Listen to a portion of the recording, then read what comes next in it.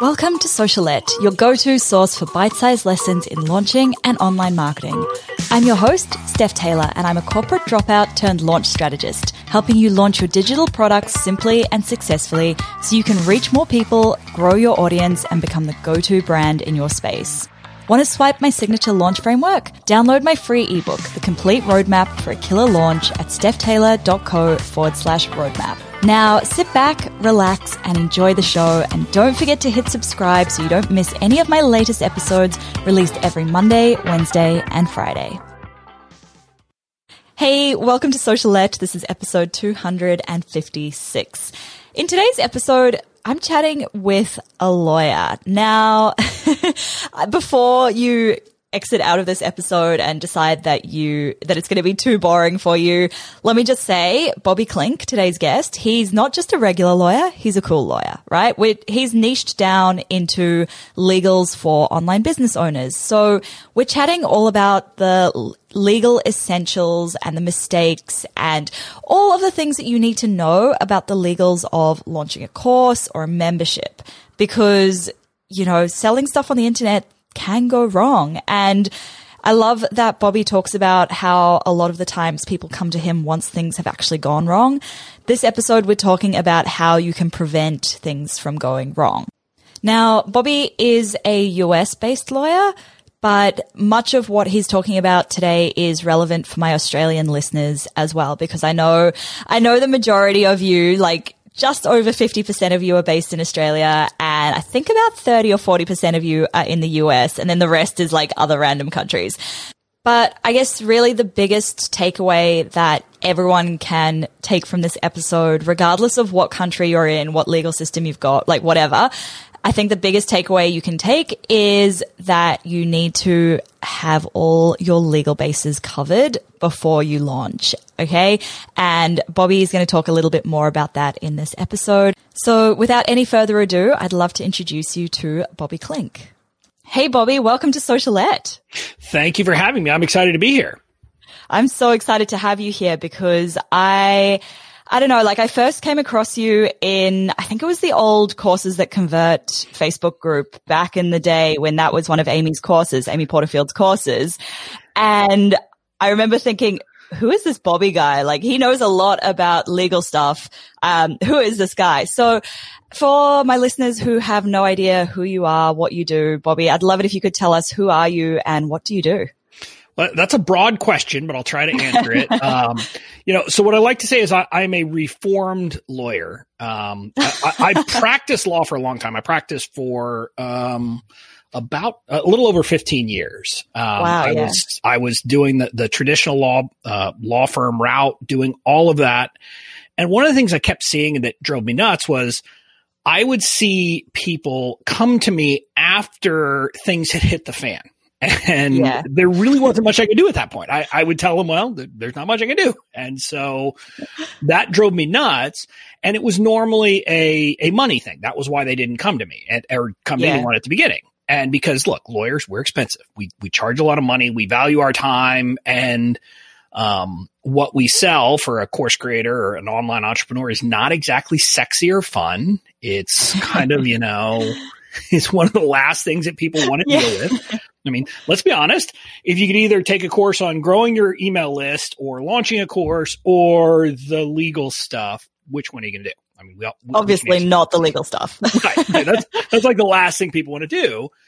And so I kept seeing this problem. And about the same time, I was, I don't know, call it a midlife crisis. I don't know what it was, but I was not really happy in my life. And so I was working through that, and a life coach I was working with basically said to me that they would, that they could see me going on to podcasts, going on to radio shows and talking about the legal stuff.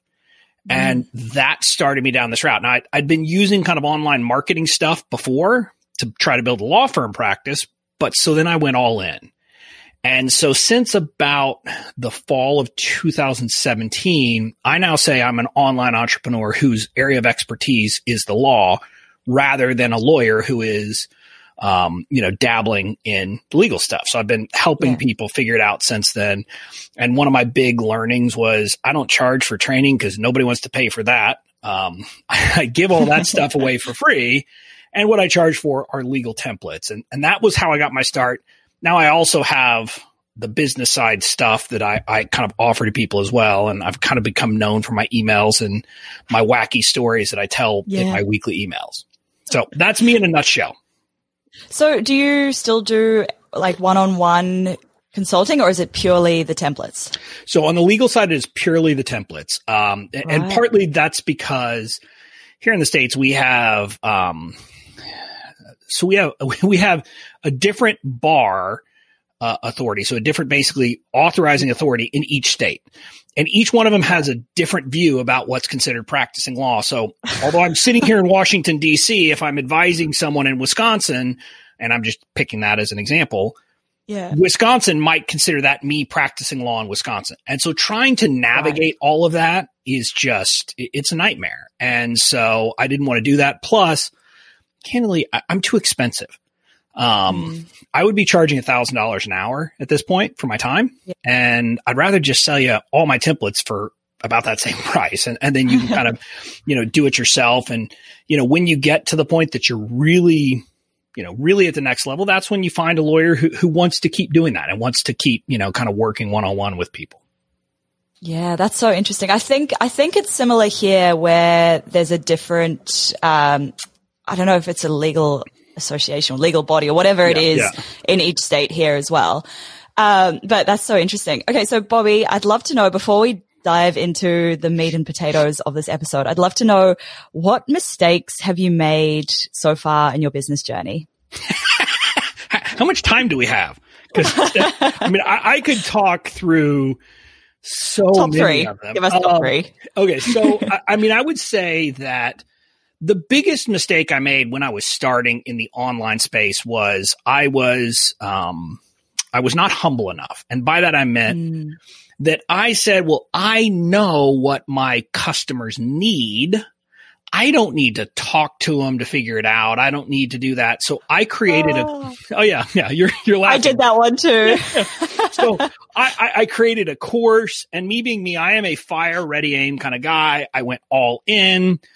And I spent somewhere between $20,000 and $30,000. I think it was right around $25,000 once you add it all up to launch this first course. I made one sale, and she asked for a refund on day 29 of a 30-day, no questions asked refund policy. And so, that was my introduction. And it was all because I was like, I know what they need.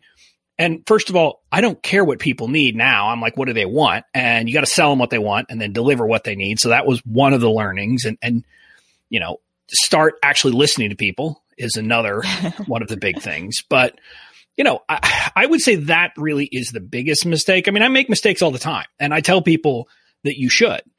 For sure. Yeah. Realistically, we're going to fail a lot more than we're going to succeed. And I made this point when I was on a panel at James Wedmore's BBD Live last year with some of the other people from his mastermind. And one of the things I said, the reason we're up here in the mastermind and have had the success we have isn't because we're geniuses. We maybe have some good ideas. It's just that we take a lot of shots. And in a given year, I would say that 75% of the things I do don't work out. And I think everybody should be that way. So that's cool. Yeah. I love that. I love that attitude. I feel like so much of what I've learned in business hasn't been from the courses I've taken or the podcasts I've listened to or the books that I've read. But like you said, it's from actually getting out there, taking that action, and then failing and learning, and then hopefully not making the same mistake again. Yeah. Well, right. And the more important thing is that if you are, and this was never my problem, but a lot of people, a lot of entrepreneurs' biggest mistake is they don't act. They think they need to wait until things are perfect. They think they need to, get every last detail ironed out before they act. And that's a mistake. And this is one where it was kind of good because the kind of law I used to do was patent law. So I did a lot of reading about how tech companies worked.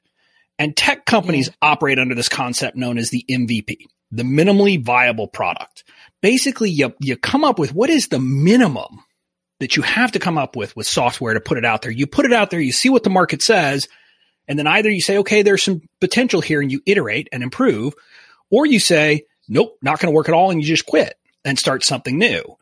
And that attitude is something that I think people in our space could really learn from and could really use, because it would actually get you in action instead of sitting around trying to perfect your sales page, which, by the way, is never going to be perfect. Try to perfect your course. Never. Which, by the way, is never going to be perfect. And so instead, just do it and make it better. Exactly. I like to call it throwing spaghetti against the wall and seeing if it sticks. Yep. So segueing beautifully from talking about mistakes, where do you see business owners making big mistakes when it comes to the legal stuff in their business?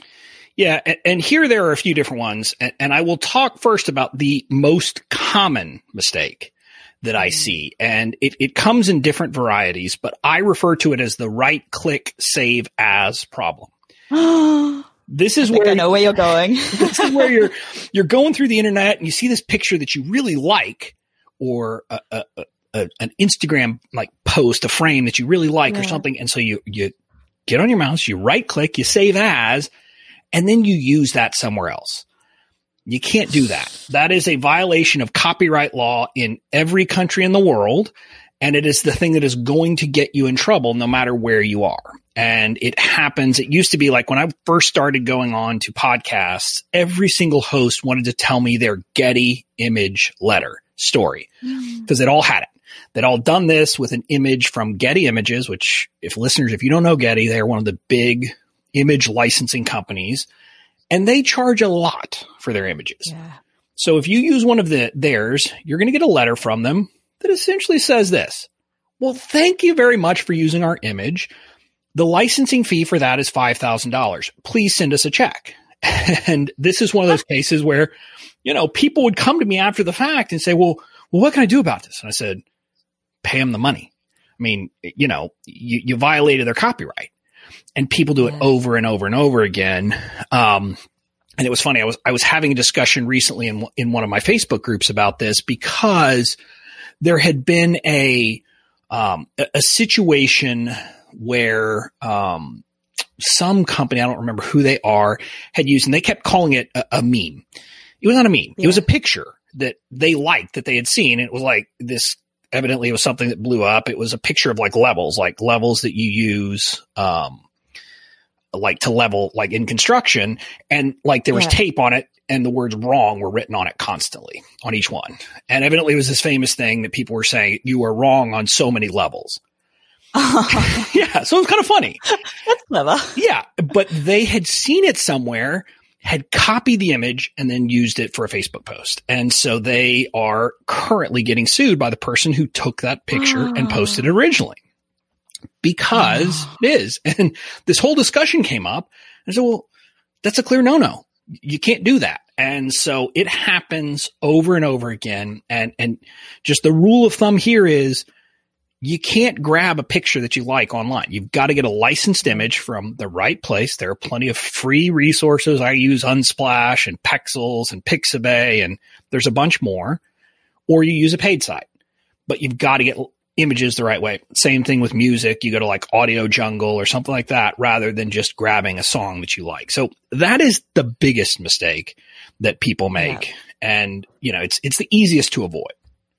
Yeah. And I think we've all heard of people getting into trouble for doing that. Yeah. Well, and it's funny, like people then, what tends to happen is people get defensive and feel like then the person who has the copyright is somehow in the wrong for doing it and for coming after them, or because they didn't register it, or because of some reason they think that what they're doing is wrong. And the reality is it's not. I mean, if you take someone's image off the internet or anywhere else and use it somewhere else, it's actually you are the one doing wrong. You are stealing their property by using it. And people don't like hearing that, but it's the reality. So that's kind of the first one. Now, the next big mistake people make is not getting agreements in writing. This is kind of the second one that we've all done. and we need to stop doing. Because this is a bit embarrassing because I noticed on your website that you have a podcast guest release agreement and that is, I've never even thought of having that.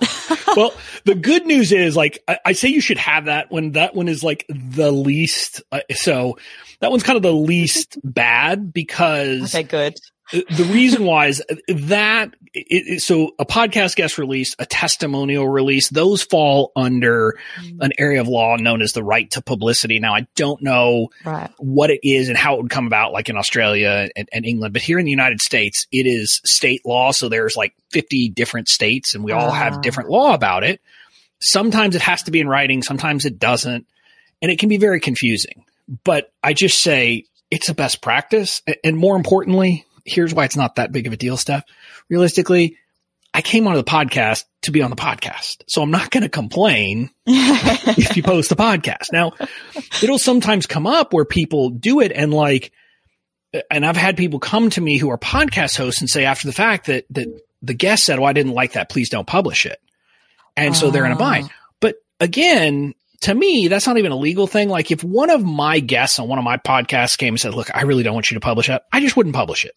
Because it's not worth destroying the relationship. No, exactly.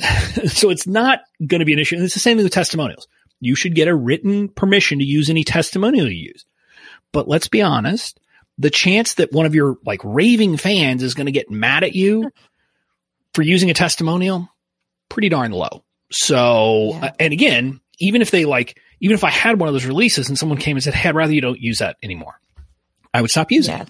So that's not the big one. The big one is I say put it in a big group called customer agreement. So if you're a service provider, every time you engage with someone, you should have a client agreement with that customer.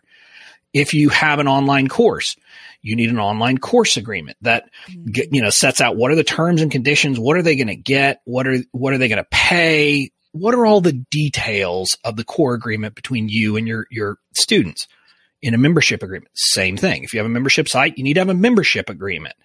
It's kind of just those kinds of, common sense, especially if money is changing hands, get it in writing. And then the other side of that is anytime you hire someone, whether it's a contractor or an employee, you should have a written agreement kind of laying out the basics of the agreement there too. Yes. Okay. That makes sense. So that definitely makes sense. Yeah. And those are the like candidly, that and the image issue are the biggest mistakes. Those are the two that, are above all the others. The other thing I would say that people need to understand is we just need to have basic understanding of an area of the law called intellectual property, which is a bunch of stuff. Mm-hmm. So that's kind of that right to publicity is under it. We already talked about copyright law with images. That's under that as well. The other big area is with trademarks. And this is something that's happening more and more and more. So if copyrights are about your content. So anything you put out, images, words, videos, all that's copyrighted. Anything related to branding. So your name, your logo, your slogan, all that stuff is protected by trademark law. And too many people and the big thing here is to be defensive, I would say, more than offensive. And what I mean by that is make sure that you have searched to make sure that no one else already has rights to use that name. Because the problem is if you don't, and if there's someone else who does, guess what? They're not going to find out about you when you first start. They're going to find out about you after you've put in 6 months, a year, however long it is, of time, of blood, of sweat, of tears, of all of that building your business. You're going to start to get traction. You're going to start to get on people's like radar screens. And then that's when they're going to come knocking on the door and say, "Hey, you can't use that name." And at that point, you're not going to have much choice but to rebrand. And if it was a course, change all of the branding of your course. If it's your brand name, change all the branding of your brand name. If it's your podcast, change all of the branding related to your podcast. All of those things are a problem. And it's just if you do a little bit of work up front to make sure no one else has, secured legal protection for the name or is even using the name. And if you do that work, you're in good shape. So where can somebody start? Is it just a matter of doing a Google search, or do they need to dive a little bit deeper? So on that piece, there's a couple of parts. One is do a Google search, and if things come up, it's a problem. And what I like to tell people is it's not just if the exact name comes up. If anything close comes up and they're doing anything similar to what you're going to be doing, you could go to a lawyer and get an opinion about whether they could challenge you or not. But here's the reality.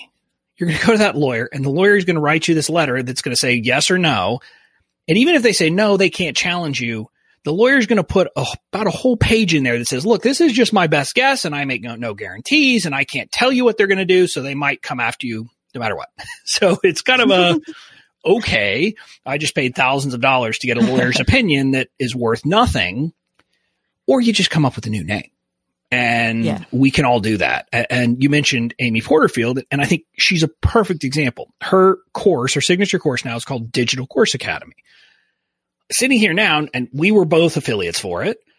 I can't even imagine it having a different name, but digital course was not what she used to call it. She used to call it online course. And originally, she's told this story many times. She was going to call it the Online Course Academy, but someone was already using that name. And so, she changed it to Digital Course Academy. And again, sitting here now, do we think that somehow she lost any sales by changing it to Digital Course Academy? No. No way. Right. And so it's one of those things where it's like, she just said, hey, I'm going to be smart here, and I'm going to, avoid a dispute. And if Amy Porterfield has to do it with her business, if you are starting out, it's even more important, because you just need to avoid a dispute at all. Because if they come after you, it doesn't matter if you could win or not. Do you have $50,000, $100,000 or more to fight them? And even if you have it, wouldn't you be better off using that money on, Facebook ads or something other than paying a lawyer to fight about something that you really could have just avoided by changing the name at the beginning? And so Google it, but then also, like here in the States, you would go to the U.S. Patent and Trademark Office, uspto.gov, and then you can go to the trademark section and you can search through all registered trademarks. And you just do a broad search and find out what the situation is. I don't know what the Australian one is, but you have an office there. I think it's called IP Australia or something like that. Yeah. There's a government body for it. Yeah. Yeah. And you go there and find out what are the registered trademarks. Are there any? And again, I tell people, be broad. Make sure that you're searching anything related. Don't just search the exact name. And if anything comes up, you could go to a lawyer, or my suggestion would be probably just come up with a more specific name, a different name, something that's going to avoid dispute. And since we're talking mainly to entrepreneurs, I'll tell you this. If you try to file a trademark for anything with the word entrepreneur in it these days, Entrepreneur Magazine is going to come after you. And it stinks. A lot of people are mad about it.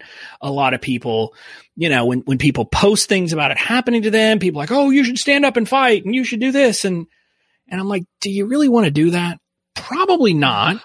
So probably just don't use the word entrepreneur. Come up with a different one. And I know that stinks, but I would tell you that your time is better spent doing a lot of other things instead of worrying about it and spending one iota of energy worrying about whether Entrepreneur Magazine is going to come after you.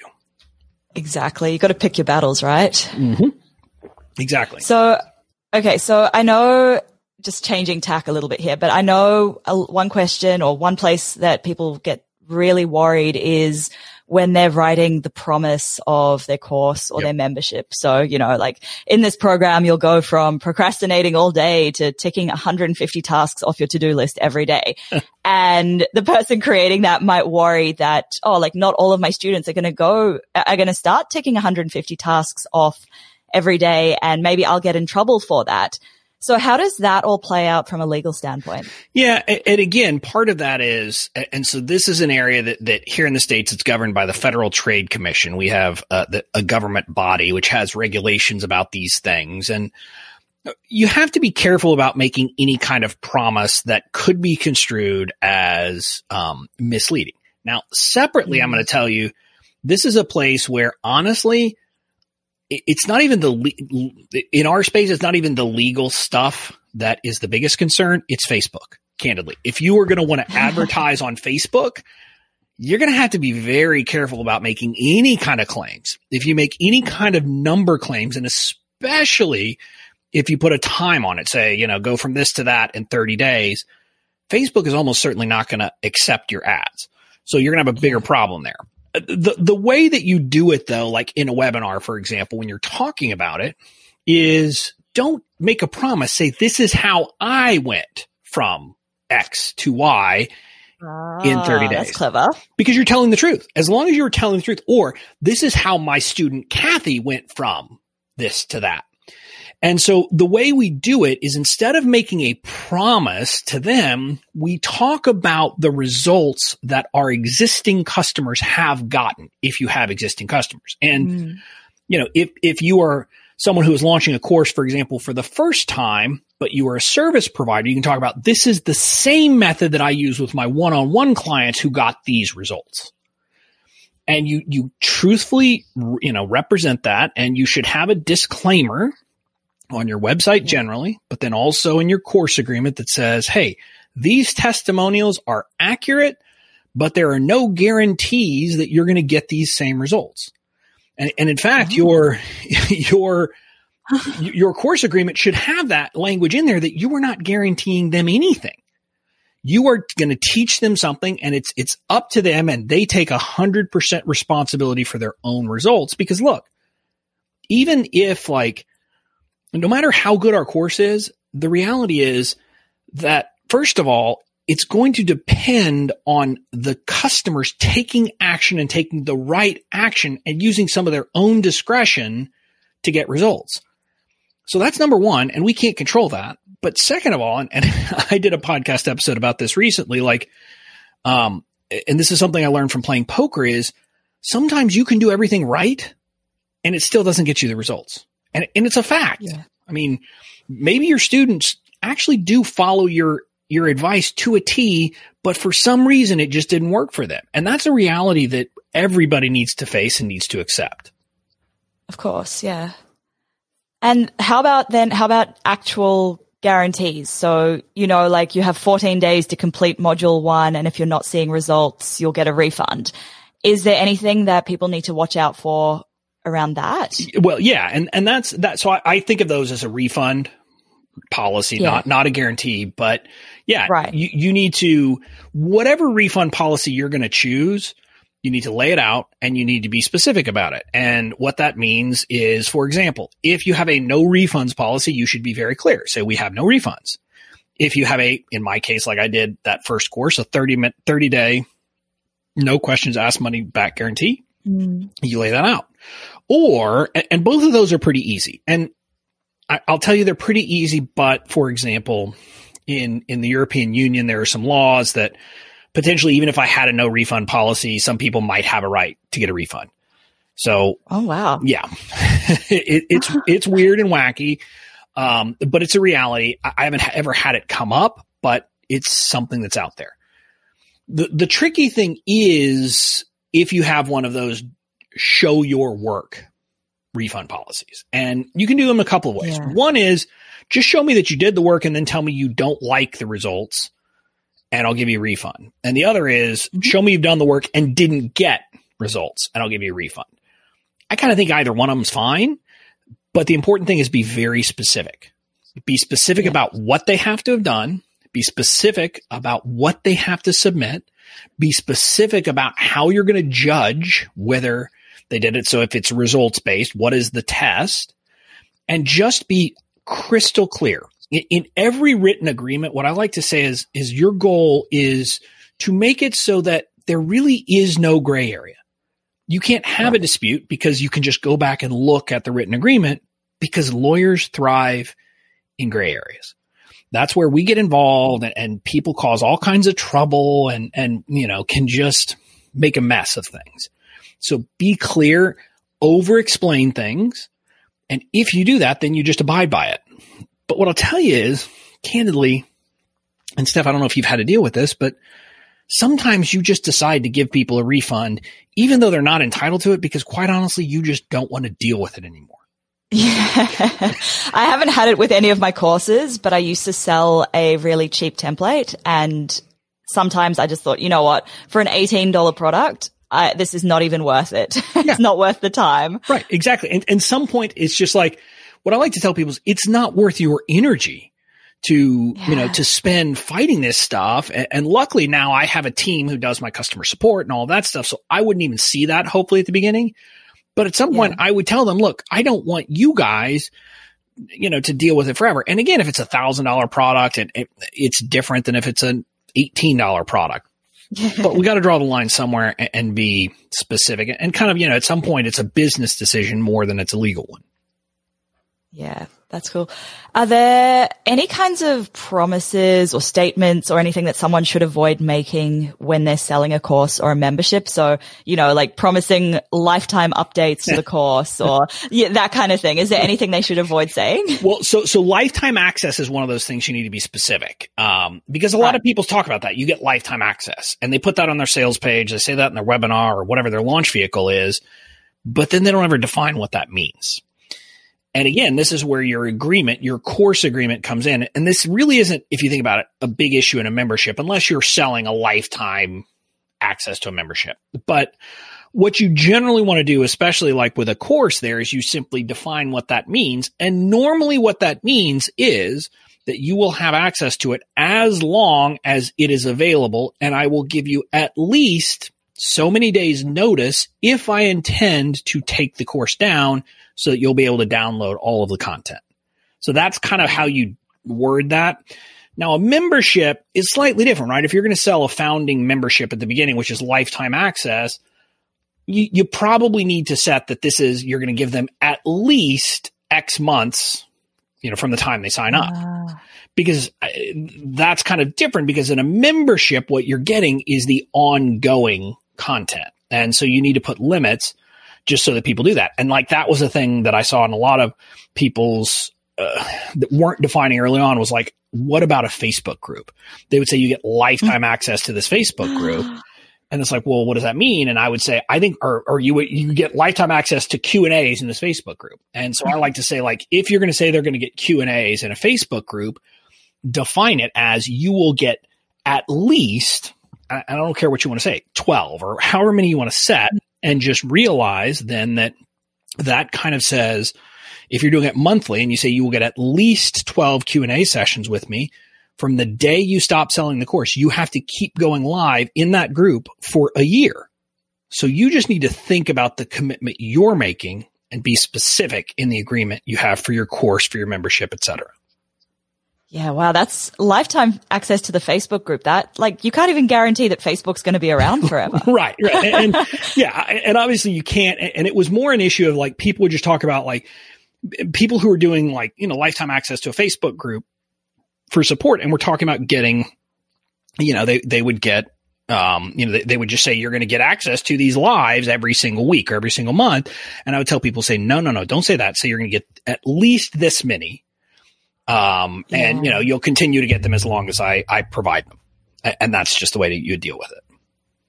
That's cool. So I'm very glad you covered that. Yeah. All right, Bobby. So at the end of every episode, I have a couple of questions that I ask all of my guests. Okay. And the very first question is, what advice would you give to your pre-business self?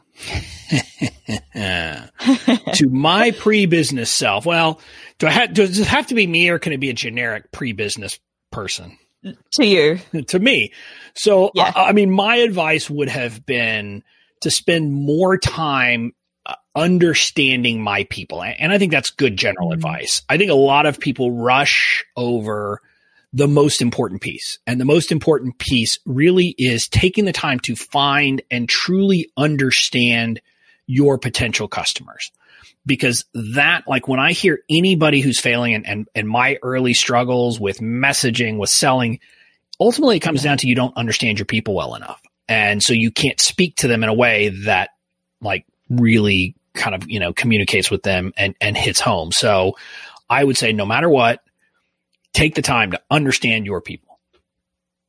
I agree with that. It's like the classic example that James Wedmore uses where he says, you know, like we're marketing the cure to dehydration, but your audience doesn't realize that they have dehydration. They're just walking around with a headache. Well, and again, we could use all of these like famous quotes. Like I think it was supposedly Abraham Lincoln said, like, if I had 8 hours to chop down a tree, I'd spend the first 6 sharpening my axe.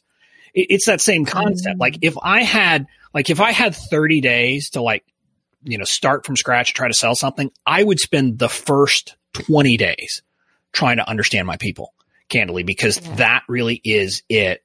That's where you can come up with the solution that is perfect for them, come up with the messaging that is perfect, understand how to speak to them. And like I said, I would say that 90% of entrepreneurs who struggle at any phase, whether it's with getting people to sign up for their list, getting traction for their content, getting people to like open engage with emails, getting people to buy, all of that, it comes down to messaging, which comes down to understanding your people. Yeah, that's so true. All right. So normally the next question would be, what has been your biggest oops moment? But I kind of feel like you might have covered that at the start with your $25,000 course that didn't sell. Yeah. That would be it. What's your second biggest oops moment? My second biggest oops moment. I would say it was, so after I started to get traction, I rose to fame during the GDPR mess back in 2018, and just a bunch of things were happening, and it was kind of perfect timing for me. And so like my May, of 2018 was a very big month. It was my first successful launch. It was all this. I made $70,000 that month.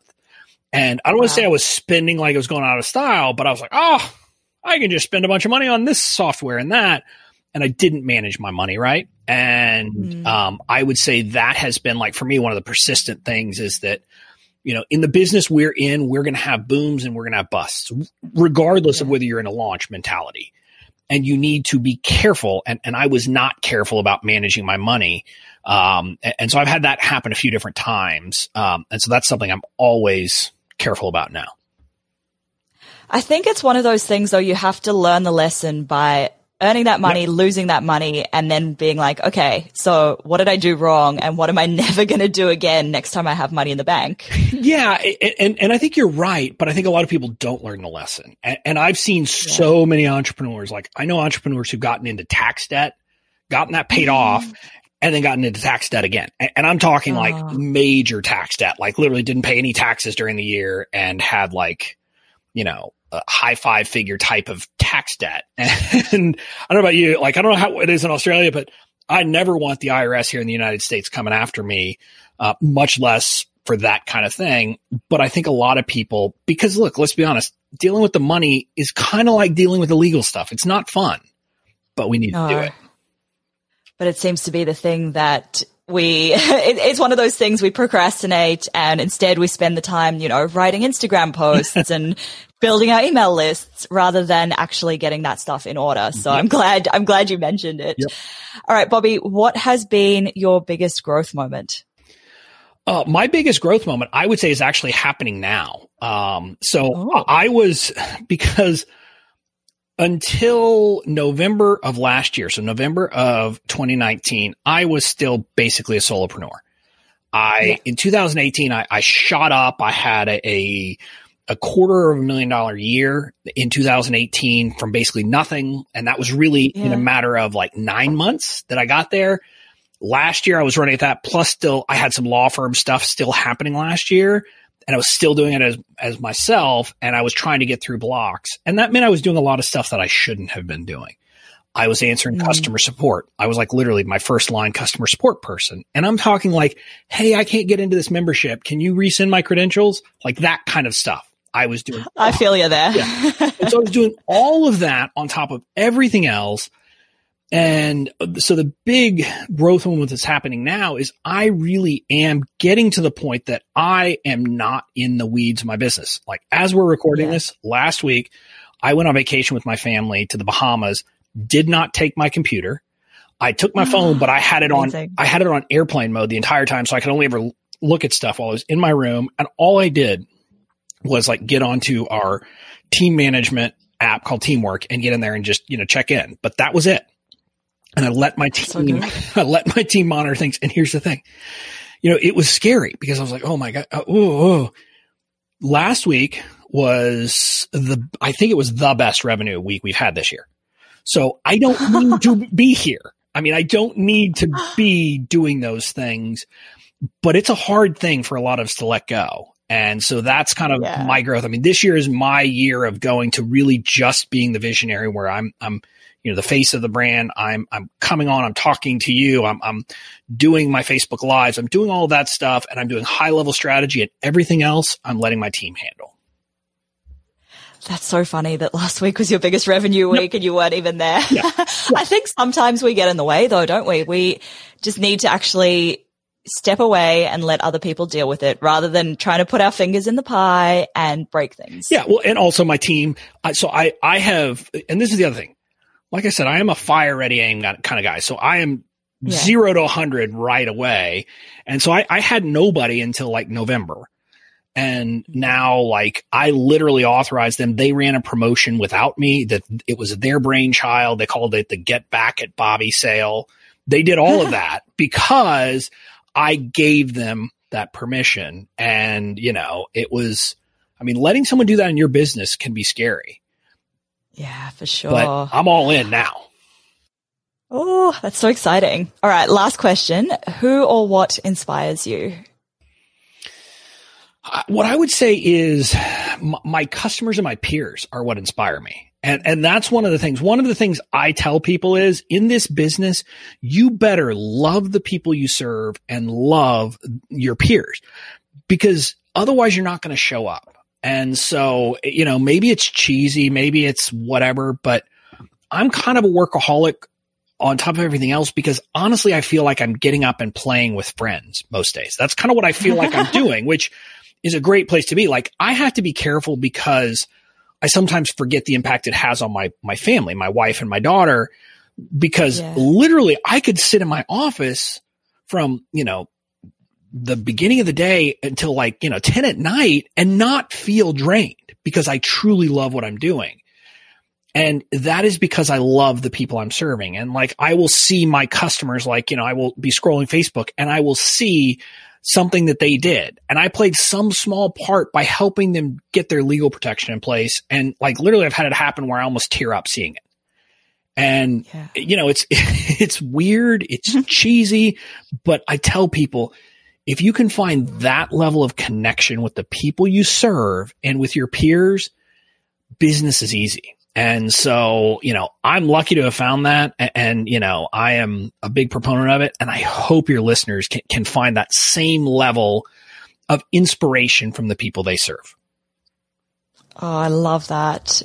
That feels that's such a nice thought, actually. That's so nice. Bobby, you've been so incredibly helpful and you've taught me a lot, and I'm sure you've taught our listeners a lot. Where can people find out more about you, your podcast, your templates, everything? So luckily I did a rebrand. So you can just find me as Bobby Klink most places. So BobbyKlink.com.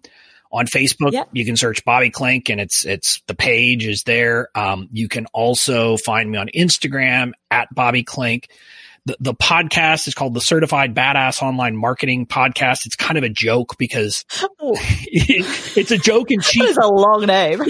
But it's a joke and it's cheeky because I basically say that being a badass is about doing the basics right. It's not about anything fancy. It's not anything like that. And so that's kind of a cheeky thing that my team and I came up with. But so that's the podcast. And you can just go to my website. I've got freebies. I got all kinds of stuff that you can find over there. And if they need templates, they can find them there too. Awesome. Thank you so much, Bobby. Thank you. It's been my pleasure. And I look forward to staying connected. And, if your listeners have any questions, reach out. I am very reachable and I would love to help you. Amazing. Yeah, that's one thing I've actually noticed about you in all of Amy Porterfield's Facebook groups. You're one of those people that's always so happy to answer questions. And that, obviously, that shows in your business growth and everything. That's amazing. Thank you so much, Bobby. Thank you. It has been my pleasure.